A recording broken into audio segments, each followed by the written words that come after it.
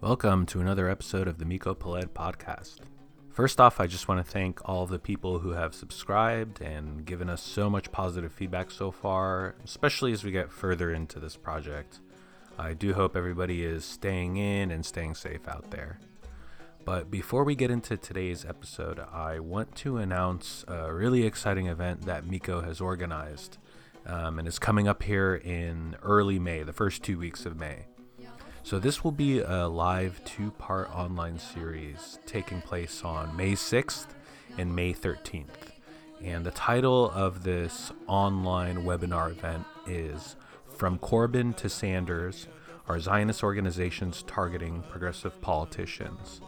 So the main questions that we're going to be tackling during this 2-part series with 2 different guest panels are: what evidence do we have that demonstrates the targeting of both US and UK progressive and pro-Palestine politicians, but also electoral movements by these pro-Israel groups and their allies? What tactics do these Zionist special interest groups employ to cause their, desired shifts in the greater electoral process? And lastly, how do we tackle this dangerous phenomenon while also bringing issues of Palestinian justice forward and past the propaganda?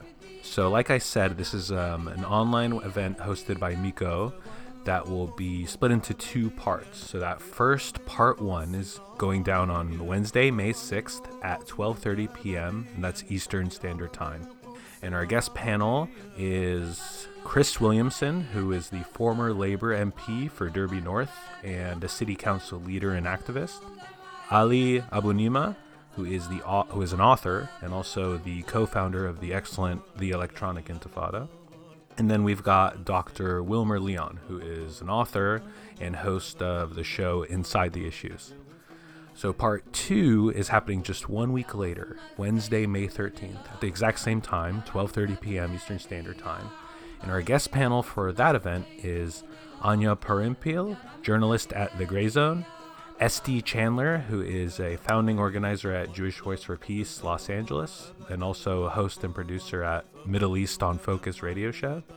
And then we've got Asa Winstanley, who is a journalist and associate editor at The Electronic Intifada. So registration is now open for both online events, which will be held on Zoom. And we highly encourage folks to go ahead and register ahead of time, secure your spot. That allows you to participate in the Q&A portions of the event. That way you can ask a question to the guest panel. So just head on over to mikopeled.com and you will see the event page right there on the homepage. Can't miss it. And all your registration links are there. You can register for one or both of the events. And we look forward to seeing everybody there. All right, so back to today's episode. In this one, Miko connected with an old friend of his, a gentleman named Rabbi Yaakov Shapiro, who is an esteemed and retired rabbi from Queens, New York. So Rabbi Shapiro is also an author, and he's most well known for his really excellent understanding of Judaism, various components of Jewish identity, and he's perhaps maybe best known for his original and outspoken stance defending the historic Orthodox Jewish position that rejects the concept of Jewish nationalism and by extension opposes Zionism. So I can definitely recommend checking out Rabbi Shapiro's book, The Empty Wagon, Zionism's Journey from Identity Crisis to Identity Theft. And this is an excellent conversation. I mean, Miko and Rabbi Shapiro had a really great talk about anti-Zionism in the context of Orthodox Judaism, the origins of the movement, how this sort of plays out within Israel, anti-Semitism, and nation-state building in the name of Judaism.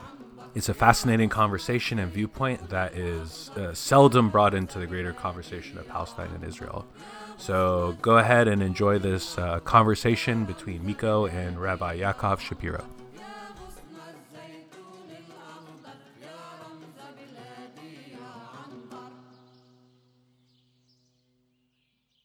With Rabbi Yaakov Shapiro, we're both each at our own place. I'm in Washington D.C. and he's in New York. Coronavirus and COVID-19 are raging, and so everybody's got to stay put. So we're staying put, and we're doing this interview, this podcast via Skype. And I want to thank you for taking the time to chat with me today. You and I have been friends for some time. We've talked a lot about Zionism, about Israel, about Judaism. And I think you're probably the number one, or if not the number one of the top spokespeople on the issue of Judaism versus Zionism and the opposition of Orthodox or ultra-Orthodox Jews to Zionism. So maybe you can take a minute or two, introduce yourself, tell us who you are a little bit about your background, and then talk about this idea that to most people sounds strange, that the most observant, the most Orthodox Jewish communities in the world are actually in opposition to Zionism and reject the state of Israel. Right. So as you mentioned, my name is Yaakov Shapiro, and I've been a rabbi here in Far Rockaway for over 35 years. I'm currently retired from the pulpit, but still very active in speaking, writing, and in general, giving people advice on various Jewish issues. In particular, one of my specialties, things that I've been dealing with a lot, is the idea that Zionism includes Judaism, or that Judaism supports Zionism. That's a terrible misconception, in the same sense that somebody may think that if let's say you're a Protestant Christian, that like the Pope represents you. There are many people out there that think that, now we know there are different sects of Christianity and different sects of many religions, and there are certain sects of Christianity that consider the other ones inauthentic.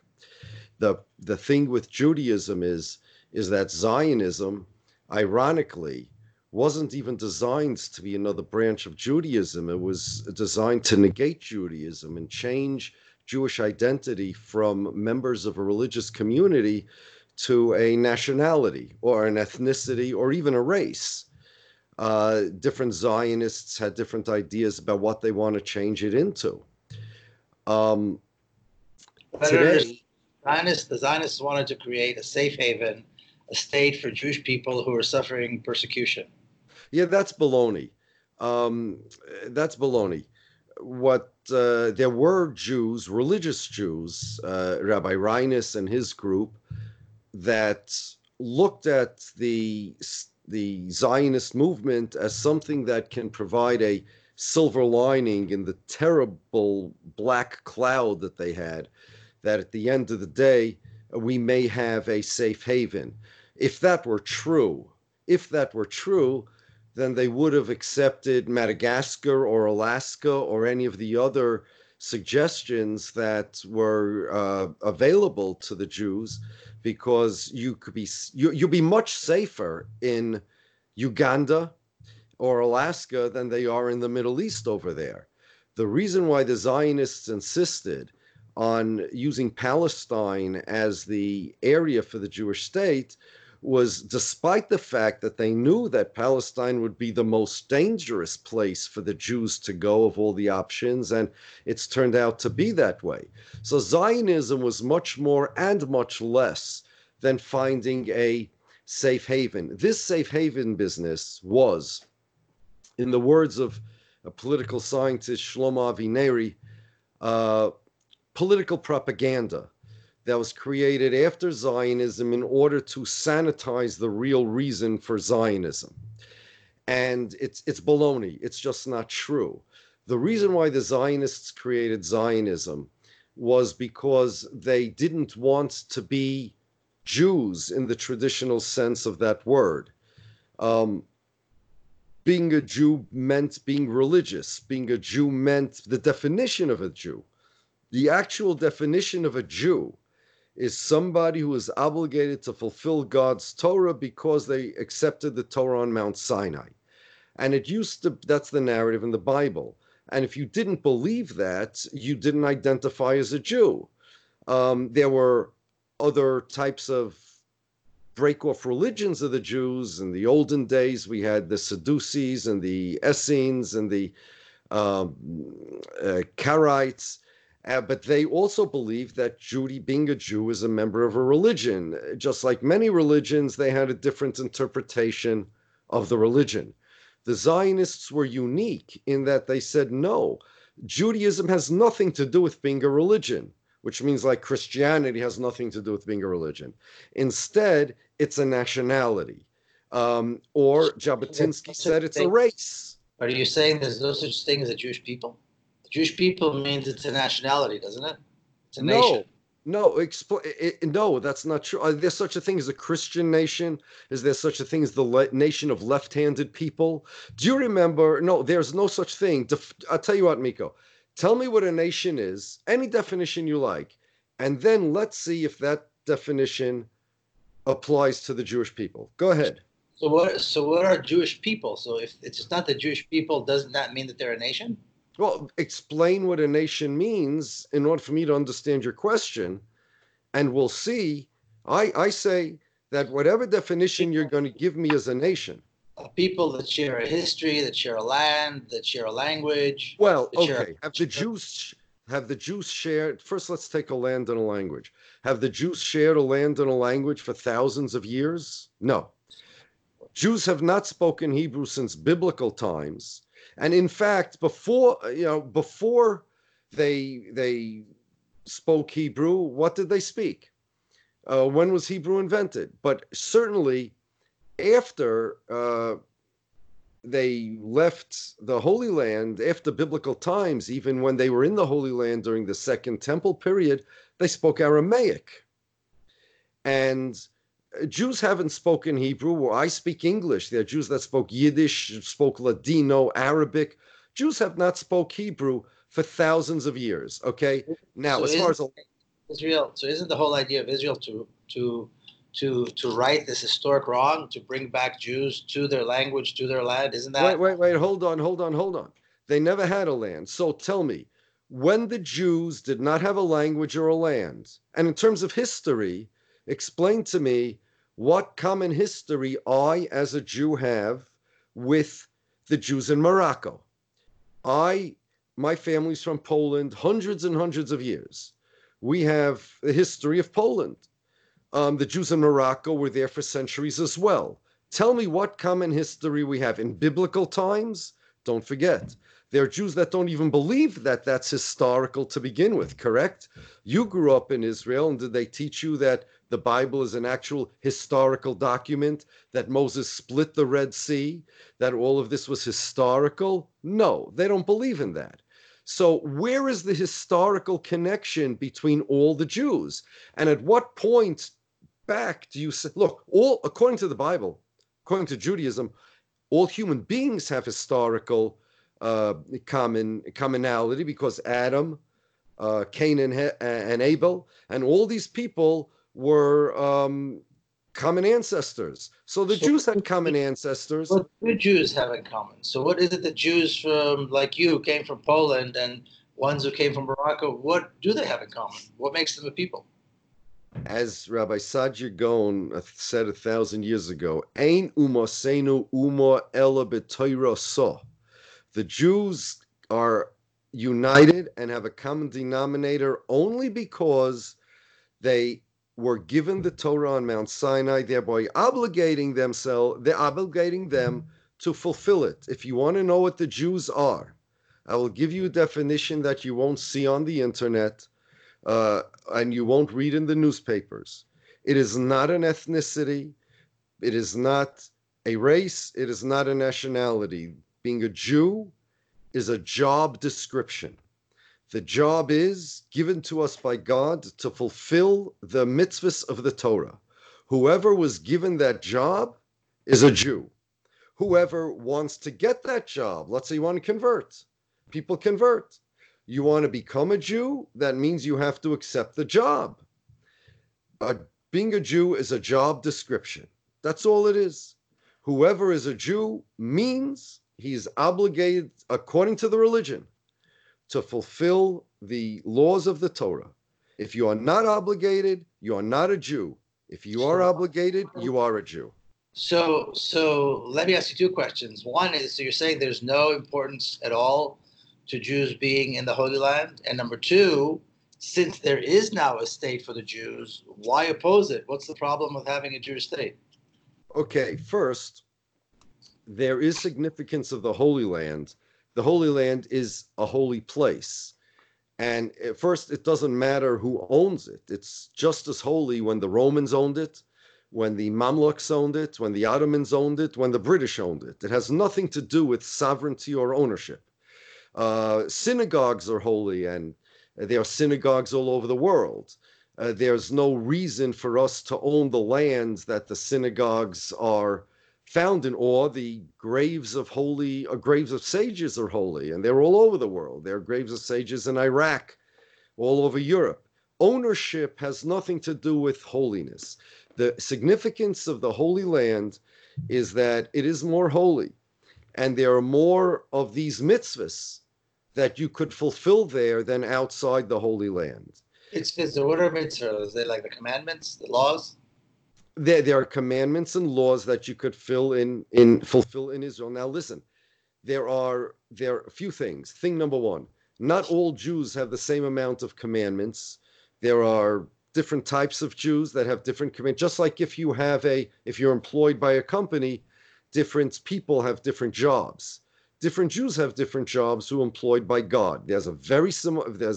Most of it is common to all of us, but if you own a house, you have certain jobs that apply to your house. If you own livestock, if you own land, if you're a farmer, if you live in the Holy Land, if you have a wife, if you want to divorce your wife, there are ways. If you have a firstborn son, if you have a son altogether, if you have children, every circumstance, if you're a righty or a lefty, you have different laws.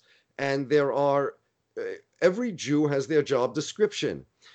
The Holy Land, and now it's not Israel only, the Holy Land. The borders of the Holy Land are not the same borders as of Israel. Eilat is not part of the Holy Land, but southern Lebanon is. So if you live in southern Lebanon, you live in the Holy Land, but if you live in Eilat, you don't. It's like the same as living in China, yet if you live in southern Lebanon, Nakora, I think, is like a town really, really south in Lebanon. If you live in Nakora, you are basking in the same holiness as if you were in Haifa, probably more holy, because holiness also depends upon how sinful the people are. And the Arabs, in general, those Arabs that fulfill the laws of chastity, the women and the men are separate, and that they fulfill their separation between men and women. There is much less pollution in the Holy Land than the Jews in Tel Aviv that just violate all the laws of holiness. So the holiness in Nakora is probably more than the holiness of Tel Aviv as far as the holiness of the Holy Land is concerned. And it's just like anything else. If a person is ready to take upon himself more responsibilities, like in any job, if you are ready to take upon yourself more responsibilities, you can give yourself a promotion. And you could go to the Holy Land, and now you have more obligations, more responsibilities.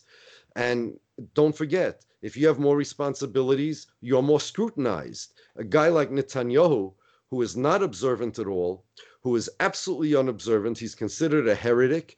He's an enemy of God because he flouts God's laws. He would be much better off if he would live in Bangladesh than if he lives in the Holy Land. It's worse for the Holy Land because he pollutes it with his sins, and it's worse for him because being in the Holy Land, he's more scrutinized by God, just like an executive or somebody in the king's palace is more scrutinized to behave properly towards the king than somebody who lives in some place. So you're saying that the Zionists and the secular Jews who live in Israel are sinners? Yes, they're sinners anyway because they're not fulfilling the Torah, but it's an extra sin of sinning in Israel. What I mean is that first of all, they're not, because we have extra responsibilities in Israel. If you shirk them, you're shirking more responsibilities than if you did if you were outside Israel. Secondly, by shirking them in Israel, imagine if God is the king. God is closer to us in the Holy Land than outside the Holy Land. Imagine if you're a rebel against the king. So if you live, let's say, I don't know, the Queen of England, okay, and they're not really monarchs in the sense that that they're dictators, but let's imagine days of a dictator, okay? You live in a king's palace and you're a rebel against him. You don't fulfill any of the king's rules. You are a much bigger your violation is much greater against the king than if you violated the king's rules and you lived in I don't know what Manchester. Different place altogether. I see. So The Jews actually used to kick sinners out of the Holy Land, even if you were religious, but you weren't as religious as you need to be in the Holy Land. You have to be if you're an Orthodox Jew. I'm an Orthodox Jew. But if I'm an Orthodox Jew that wants to go to the Holy Land, I have to become more religious because more is expected of me if I move into the king's palace in terms of respecting the king and his laws than is expected of me here. Besides which, there are more laws there. But there are ultra-Orthodox, or at least they call themselves Orthodox and ultra-Orthodox Jews, who are very Zionist. In fact, there's a whole movement that wants to build a new temple, to get rid of the Al-Aqsa compound and build a Jewish temple. Surely Orthodox Jews would like to see that, wouldn't they? Well, no. If you read the Bible, you'll notice that there were Jews all throughout the biblical period that were idol worshippers. There was the cult of the Baal.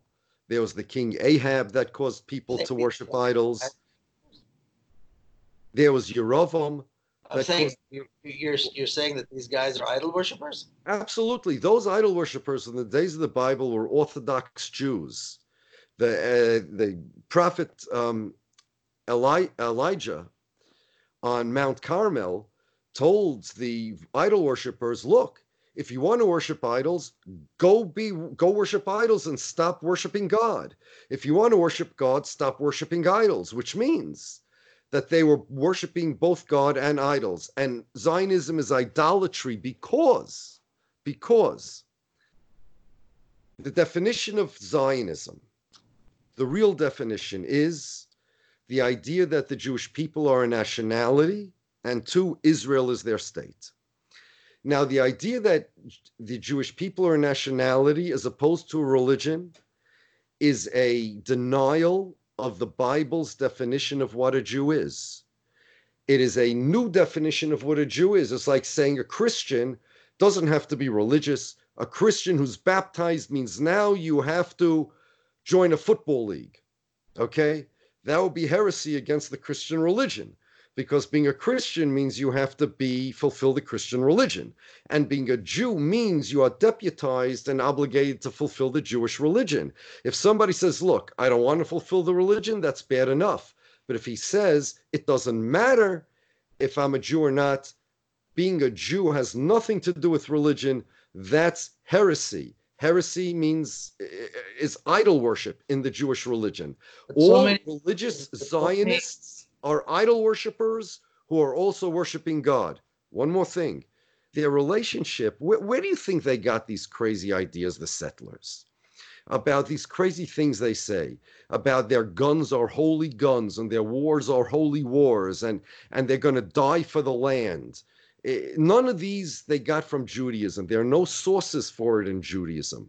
They got it from pagan land worship, German Romanticism, and Hegelian nationalism. Their Rabbi Abraham Kook, who invented all of this, was condemned by so many Orthodox rabbis because he introduced 19th century secular nationalism.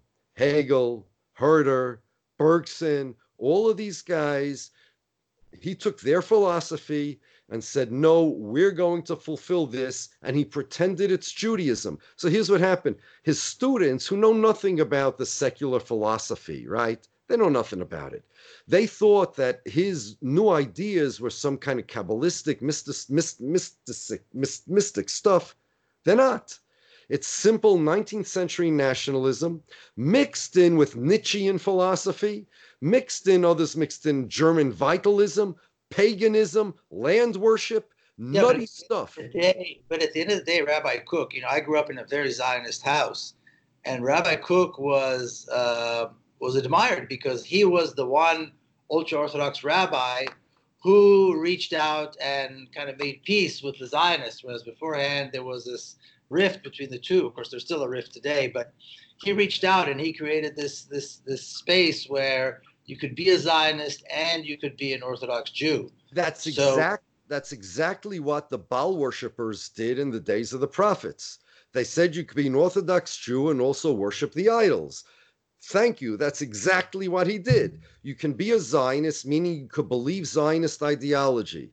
Zionist ideology that Jews are a nationality and that building the land is like the biggest benefit for the Jewish people.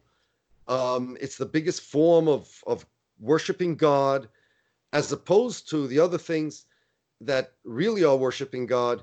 He said that you could take this idolatrous Zionist ideology and be an Orthodox Jew. That's precisely, exactly what the idol worshippers did. They took idol worship from the pagans and they brought it into Judaism, and they said you could be a kosher Jew and worship idols. And that's why he was so opposed. So you're saying that there's no value, no importance to Jewish sovereignty in the Holy Land. Worse than no importance. The second thing, it's detrimental.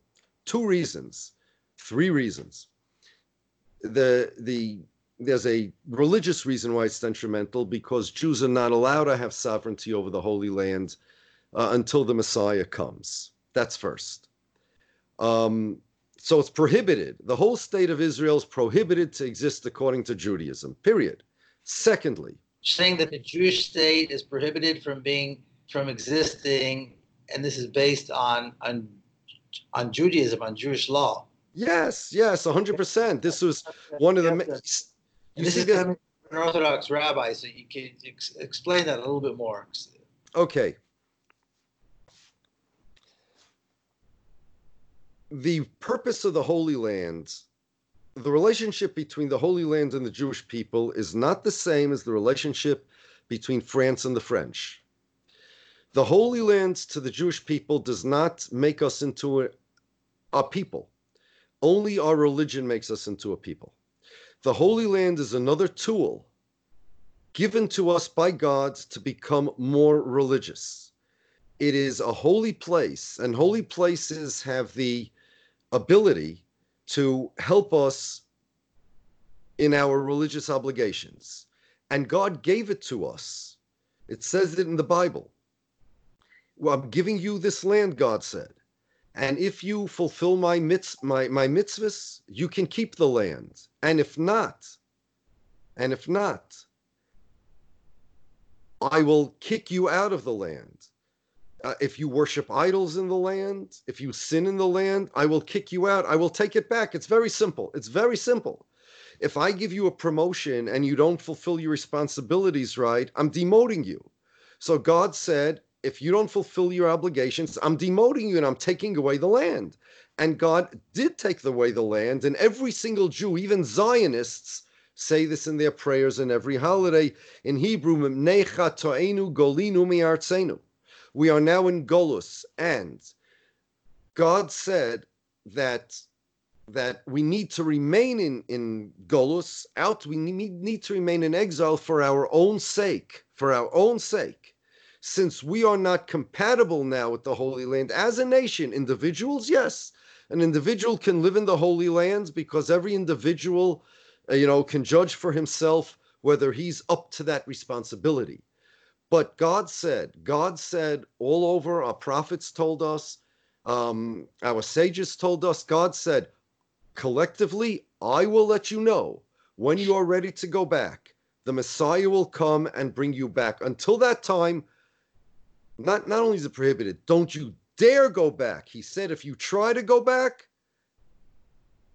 you'll be punished. It's bad. It's a big sin. So Okay. how many Jewish people you think believe this or see Every things the way you? everybody except Zionists. You should know. Even the Orthodox Jews that are members of the Knesset and stuff like that, they agree with this.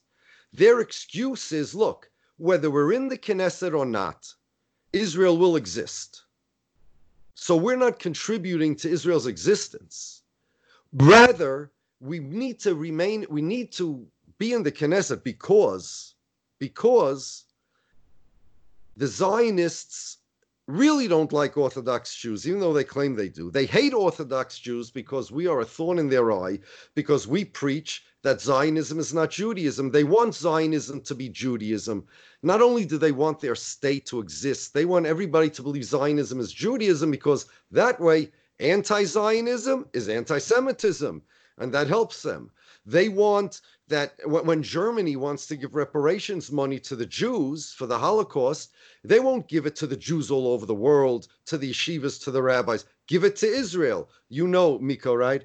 That in America here, the taxis, there are all sorts of different cars that are taxis, Ubers. In Israel, what kind of cars are all the taxis? Mercedes. Yeah.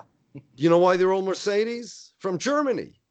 So let the Germans give Mercedes school buses to the yeshivas all over the world. No, Israel represents the Jews. Give us the money. You want to be a good Jew? Support Israel. You want to be anti-Israel? You hate Jews. But they're also building yeshivas, and there's all these, tens of thousands, hundreds of thousands of Orthodox Jews living there and praying and getting benefits from the state, getting money from the state. So number one, many Jews refuse to take those benefits from the state, and I'm on their side.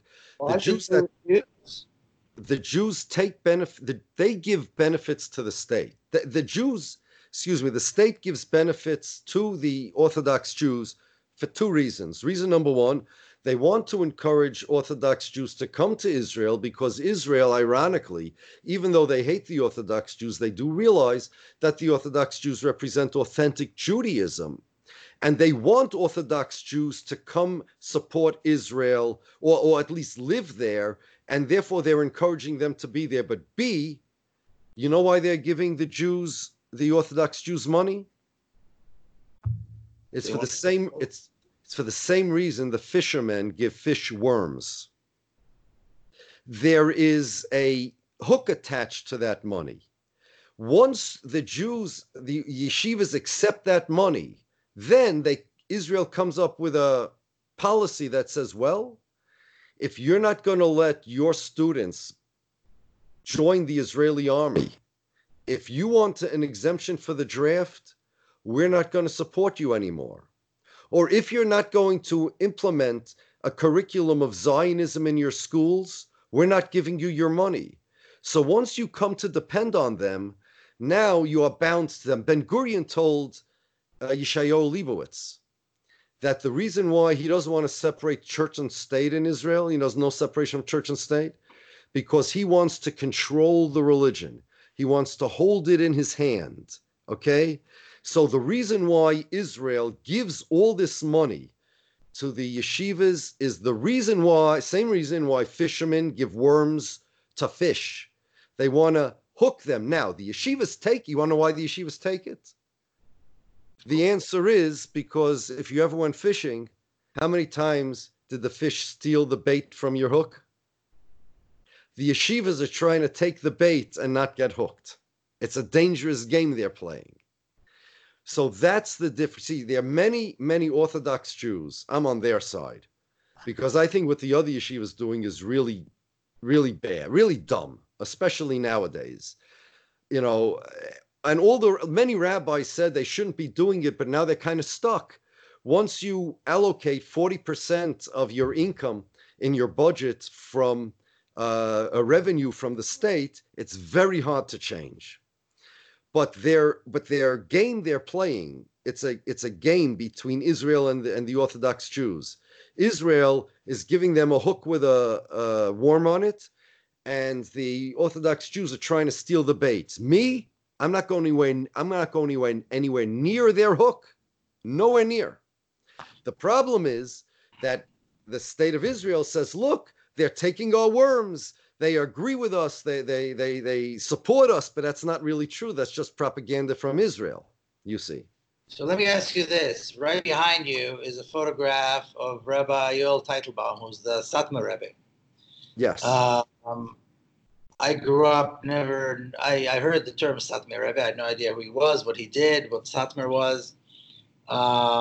Today, I know that the Satmar Rebbe survived Auschwitz and came to New York and developed what is today the Satmar community, which is an enormous anti-Zionist Jewish community, mostly in the U.S., but throughout the world. Can you talk a little bit about him and about your connection to Satmar and about Satmar and in general in relation to this issue of anti-Zionism? Because he was the most outspoken anti-Zionist of his time, if I'm not wrong. Well, yeah, it depends what you mean by his time, and I'll explain. The Satmar community is the largest Jewish community in the world. They have the largest the largest single Orthodox community in the world, period. They say, a couple 100,000 here in America, maybe 100,000, depends who you count, the babies, and who you consider Satmar. In Israel, they have Belgium, London, all over the world. But not only was the Satmar Rabbi the head of that community, he was also the official chief rabbi of Jerusalem. They elected him the chief rabbi of Jerusalem, of the Eda HaCharedis, even though he lived in America. He was the greatest. Who elected him the chief rabbi? If he was anti-Zion, how does that work? I don't understand. Who voted him to be? So a little history is in order. The reason why Israel has chief rabbis, it's not a Jewish tradition.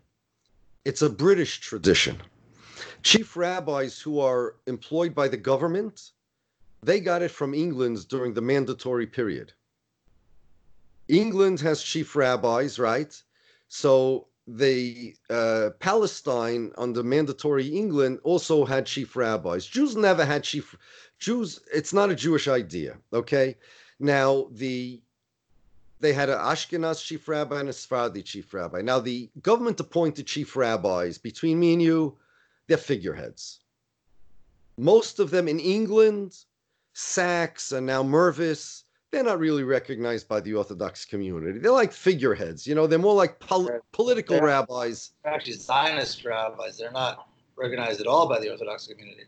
Right, that's true too. But my point is that the fact that they are chief rabbis of England, their authority as chief rabbis of England are not recognized by Orthodox Jews. It's right. They look at it as some kind of position. They're not great Torah scholars, none of them. Sachs was some intellectual philosopher, but as far as Judaism is concerned, he doesn't hold a candle to the Orthodox top scholars. Nothing. Forget about it. So how did the Satmar Rebbe become the chief rabbi of Jerusalem? So here's what happened.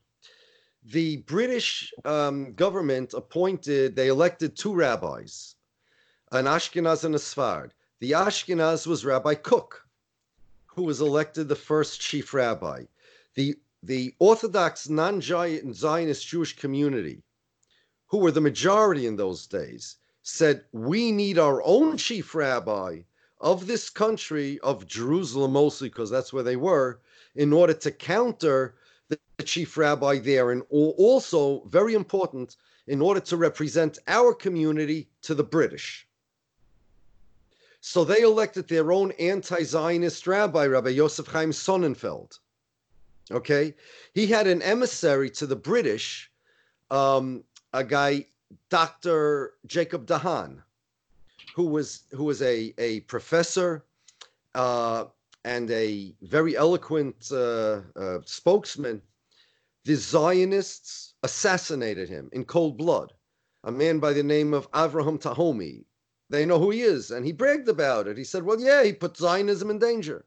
It was the first. It was the first political assassination in Palestine, and it was done by the Zionists of Yaakov Dehan. Yes. Against an Orthodox Jew. Yes. Okay, because he went to the British and he said, no, the Orthodox community in Palestine does not want a Zionist state. And in fact, we would rather be under the Arabs or under the British rather than being under the Zionists. We're happy the way things are. In those days, the Jews got along very well with the Arabs in Palestine. Rabbi Sonnenfeld and the Mufti of those days were good friends. And the Jews and the Arabs got along. In fact, really they did. And it's well known that the Jewish women usually don't go to synagogue on the Sabbath because they have to take care of the kids at home. But during one day, the whole high holy day of the year, on Yom Kippur, they do go. But for their kids, they need babysitters. But if all the Jewish girls and boys are in synagogue, who's going to babysit for their kids? So guess who? The Arabs in Jerusalem used to babysit the Jewish children on Yom Kippur every year, okay? And there was no problem with that until the Zionists came, late 19th century, early 20th century, and started, they made boycotts against Arab workers, hire only Jewish workers, and they started saying, we're taking over the country. The Mufti of Jerusalem then, I had written about it in my book, he said that had the Jews not wanted to take over the country and become a state, they just wanted to move here and have a place to live in peace, there would have been no problem. So okay. Let's go back to Rabbi Teitelbaum and the Satmar Rabin and right. the whole big, yeah. So Rabbi Sonnenfeld was this was called the Eidah HaCharedis, the alternative, more widely recognized as authoritative chief rabbinate of Jerusalem. And when Rabbi Sonnenfeld passed away in 1930, so there was another rabbi, and then there was somebody else, took over his place. Rabbi Teitelbaum was elected in the 50s, the chief rabbi of this Jerusalem Bezdin, and Bezdin means high court, and he kept that position till he passed away in 1979. And even though he did it from absentia, you have to say it was unbelievable. He took care of the largest Jewish congregation in the world. He was the Rav, the rabbi. He was the Hasidic Rebbe. He was the dean of the school. Now, usually these jobs are separated. He was all of this of the largest community in the world, and at the same time, he was chief rabbi of Jerusalem. That's how talented, capable, scholarly he was. No, he was a Holocaust survivor. The Satmar, many of the Satmar community are Holocaust survivors because Satmar used to be Hungary, so they're Hungarian. Of course, Satmar is now Satumare, and it's in Romania. I visited there last year. But the important thing is we're talking about a largely anti-Zionist community that are survivors of the Holocaust. So how could a rabbi like him, who came out of that and arrived in New York, as far as I understand, with nothing, be so adamantly anti-Zionist? Can you explain that? I don't understand. Why would the fact that he came out of the Holocaust and everything make it a surprise to you that he's anti-Zionist? Because Zionism symbolizes the rebirth of the Jews after the destruction of the Holocaust. Am I wrong? Oh, yeah, you're wrong. That's Zionist propaganda. That's Zionist propaganda. Zionism, first of all, it wasn't. No. Zionism planned on creating a state way before the Holocaust. Okay? In the Holocaust, actually, the Zionists, it's well known, they sabotaged escape routes for Jews from Europe if that escape route would be anywhere, if their destination would be anywhere besides Palestine. This is well documented. I can't go into it now, but if you want, read Perfidy by Ben Hecht, go Google it. Uh, Morris Ernst reported it to President Roosevelt, wanted to let Jews in. The Zionists claim that nobody wanted to let Jews in is largely because the Zionists actually lobbied countries not to let Jews in. Google the Evian Conference. This is a long topic in and of itself. But it's not the rebirth of Jews. You know why it's not the rebirth of Jews after the Holocaust? Because the Jews never died in the Holocaust. 6 million did. But Judaism did not need a rebirth. What rebirth? When rebirth? You know what the rebirth is? We have more Jews in America learning Torah here than we ever did anywhere in the world. And there are more Jews here in America than there are in Israel, okay? And, well, it depends how you count the Israeli Jews. There are a lot of non-Jews who they count as Jews, so it's hard to know exactly who's a Jew and what census you're taking. But put it this way, if it wasn't for America, the support they give to Israel, Israel wouldn't even exist. Israel does not represent the rebirth of Judaism. It represents the rebellion of Jews against Judaism in response to the Holocaust. They just exploit the Holocaust and the memory of the Holocaust survivors, who would rather, many of them would rather have died than become Zionists, just like Jews died rather than give up their religion and convert to other religions.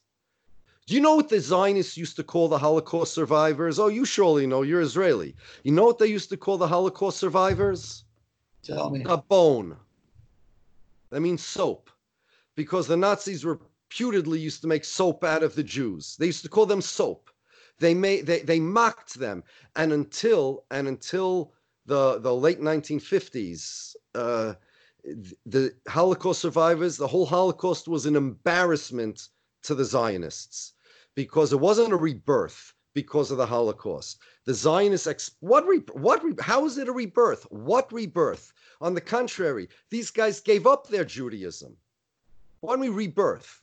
So now, Jews prided themselves. We prided themselves. Jews, there was a personality of a Jew based upon the Jewish religion. We were peaceful people. We run away from violence. We eschewed violence. We were not warriors. Our personality was the opposite of warriors. The Zionists now pride themselves in their ability to blow things up, right? They're strong and they're warriors and they can shoot and they made Krav Maga and all. In fact, Vladimir Jabotinsky said the goal of Zionism is to create a personality the opposite of the Jew. The Jew is ugly. The Zionist is going to be handsome. The Jew is a coward. The Zionist is going to be proud. The Jew runs away. The Zionist is going to tell the world, I am a Zionist, in their face, point them in their face. The goal of Zionism was to create people who are the exact opposite of Jews. It was not the rebirth of Judaism. It was the death of their Judaism and the rebirth of a poison for Judaism.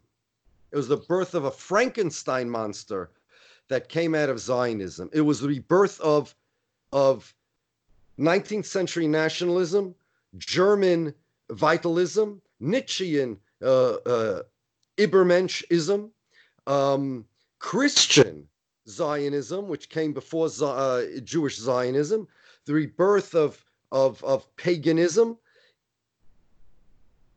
masquerading as Judaism. And the Zionists would prefer all of those ideologies to the ideology of what Judaism traditionally is. So it's not the rebirth. Let me ask you another question. Most people who do know about Orthodox Jews and that they have this opposition to Zionism will claim that, well, this is just a small fringe minority of lunatics. Most people think that Orthodox Jews are all Neturei Karta, but they're really not. So maybe you could talk a little bit about that, and that it's people who speak like you basically represents a lunatic fringe among Jews. First of all, let's assume, okay, let's take those three things: minority, lunatic, fringe. Okay, let's start with lunatic. Let's assume I'm a minority. Do I sound like a lunatic? Tell me, who sounds more like a lunatic? Me or Benjamin Netanyahu? Who sounds more like a lunatic? Me or the settlers with the Tag Mahir things? Who sounds more like a lunatic? Me or Ariel Sharon? Tell me who sounds more like a lunatic. Okay? I don't see the world accusing me of being insane. I see the world accusing them of being insane. Who sounds more like a lunatic? Me that says that we should save Jewish lives and we shouldn't go to war because it's not worth it, or the guys in the territories who, when they interview them, they say, yes, we're putting our children in danger because God gave us this land. Who sounds more like a lunatic? Me that say, I just want to be an American, practice my religion over here, leave us alone, or Naftali Bennett when he gets interviewed by Mehdi Hassan in front of millions of people, and he asks them about the Palestinian-Israeli conflict, he says to him, well, God gave us the land, and we're allowed to do with it what we want. We're allowed to take it from whoever we want. And if you don't like it, go change the Bible. Tell me, who sounds more like a lunatic, me or him? All right. So even if I'm a minority, even if I'm a fringe, they're the lunatics. You point out something illogical or unreasonable in what I say, and for everything that for every lunacy that the Zionists believe in, for every 100 crazy things that the Zionists believe in, try to find one that I do. Okay, that's number one. So being a lunatic is objective reality. It has nothing to do with minority and minority. So that's number one. They're the lunatics. Number two, as far as being a fringe, remember, the majority of Jews in the Holy Land, when Zionism came, opposed Zionism. Rabbi Sonnenfeld himself was the chief rabbi of the Jewish population in Palestine, and he was the one that sent Jacob Dahan to the British to tell them the Jews don't want a state. Nobody said, the Zionists didn't say, don't listen to me, he's fringe. What they did instead was they assassinated him because they were afraid that people would realize that they're not lunatics, they're not fringe, and they're not a minority. Now, as far as being a minority concerned, it's absolutely not true. There are people who are very not outspoken, and listen, there are people who are not outspoken about all sorts of causes. Take any cause in the world, you know. There are people who don't believe in cruelty to animals, whatever, but that doesn't mean that they're going to be joining then they're going to be protesting. There's a difference between somebody who has a belief and somebody who's outspoken. And they're not everybody who could even articulate the things that they want to, even if they wanted to. That people don't have the time, the effort, or the ability. We are no minority. I would challenge anybody that thinks that to go into any yeshiva, except the modern Orthodox officially Zionist yeshiva. See if there's an Israeli flag. The answer is no. See if they celebrate any Israeli holidays. The answer is no. Ask the dean, are you guys Zionists? His answer will be, God forbid. So why aren't you on television? Why don't you speak about it? I'll tell you the answer. The answer is that the Jewish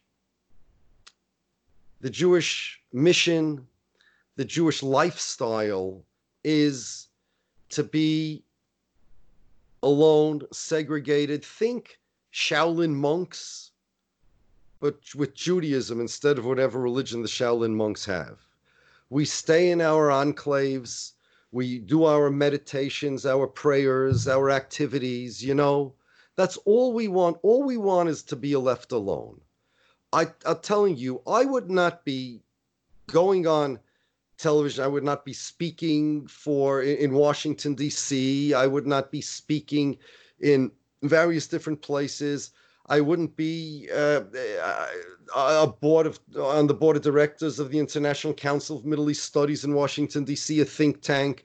I wouldn't I wouldn't be on television shows. I wouldn't be on radio shows. I wouldn't broadcast on WABC. You know why I do it? It's not because I'm against Zionism. I'm against a lot of things. I'm against what the Indians are doing in Kashmir. But I'm not, you know why I'm doing this? Is because I want them to leave me alone. They're endangering me. There are a lot of causes that I believe in, but I can't go around being an activist for all those causes. But I must be an activist for this cause. You know why? Because since the Zionists are claiming they represent the Jews and they are the state of the Jews, in fact, it's written into Israeli law that that Israel is this nation state of all the Jewish people. So I'm an American citizen. Israel claims to represent me. They claim that their ideology is Judaism, and I'm a lunatic fringe. You know what happens because of that? People think I'm a Zionist, and they blame me for the crimes that the Zionists commit. They think that you don't have to be religious in order to be a Jew. Do you know how many Jews they're harming? Jews that want to be good Jews. They want to be good Jews. Whatever being a good Jew means, they want to be a good Jew. Meaning a religious Jew, not a good Jew. You could be a good human without being Jewish. We're talking about they want to fulfill their Jewish heritage. The only way to fulfill Jewish heritage is by being religious. But because of Zionism, you don't need to be religious. All you have to do is join an army and shoot whoever Israel says to shoot. They're harming my people, and they're harming me because anti-Semitism is increased because of the state of Israel. The Cantor Center for Anti-Semitism of the Tel Aviv University. It is they have the largest database of anti-Semitic data in the world. They're different than the ADL. The ADL are activists with an agenda and they're politicians. These guys are scientists.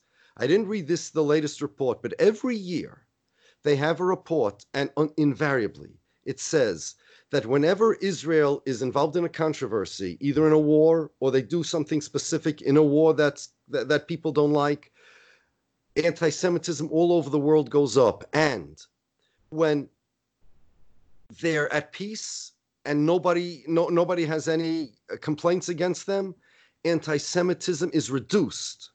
And the reason they say, and it's pretty obvious, is because since people connect Israel with the Jews, they claim to be the Jewish state.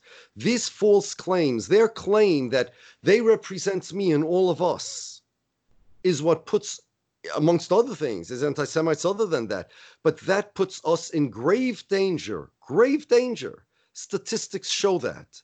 And therefore, for my self-interest, if I'd be a narcissist and interested in myself, my family, my people, right? It is my duty to go out of my enclave. Look, Miko, you were here in my house. You saw my books, right?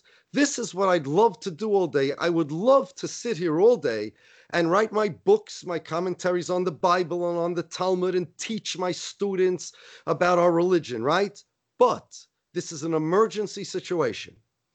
I have been given by God the opportunity and the ability to go out and explain this to people that Israel does not represent the Jews. So I'm doing it. But go do the research. Do the research. Don't listen to the ADL. Don't listen to the Zionists. Don't listen to these clowns on Twitter that claim that that Zionism is Judaism. It's a joke. If Zionism is Judaism, then I don't know, Theodore Herzl invented Judaism? Does that make any sense? Theodore Herzl, who hated Judaism, literally, and he hated Jews. He hated Jews. He called non-Jewish Jews not Jews. He said they're not of the same race as Jews. And Judaism has existed way before the state of Israel. It will exist after the state of Israel. And therefore, there are a small minority of people that speak out because really it takes a lot of sacrifice to do so and a lot of opportunity to do so. Thank God I've been given opportunity in various reasons, and that's the only reason I'm doing it. But please, anybody thinks I'm a minority, go do the research. Go. Don't listen to Twitter. You've done a ton of research, and you've written an incredibly well thought out, well researched book called The Empty Wagon. So I would encourage people who really want to understand this issue and the conflict that exists between Judaism and Zionism to check out your book. Well, it's been almost an hour, and I know we could go on and on and on forever. So I really appreciate your time and your thoughts, and we must do this again sometime. So Absolutely, Miko. Thank you. Pleasure speaking to you always. Thank you.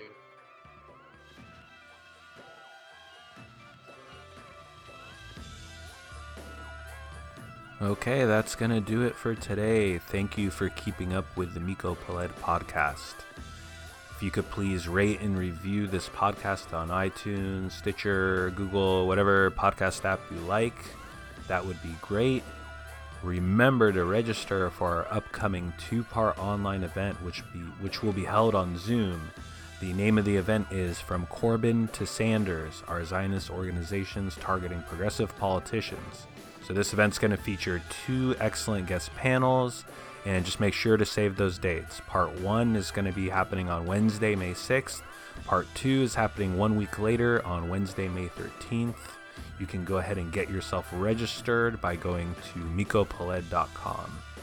And lastly, if you have any questions for Miko, you can always shoot those over to me at booking@mikopeled.com, and we will try to get those answered on forthcoming episodes and in future newsletters as well. All right, till next time.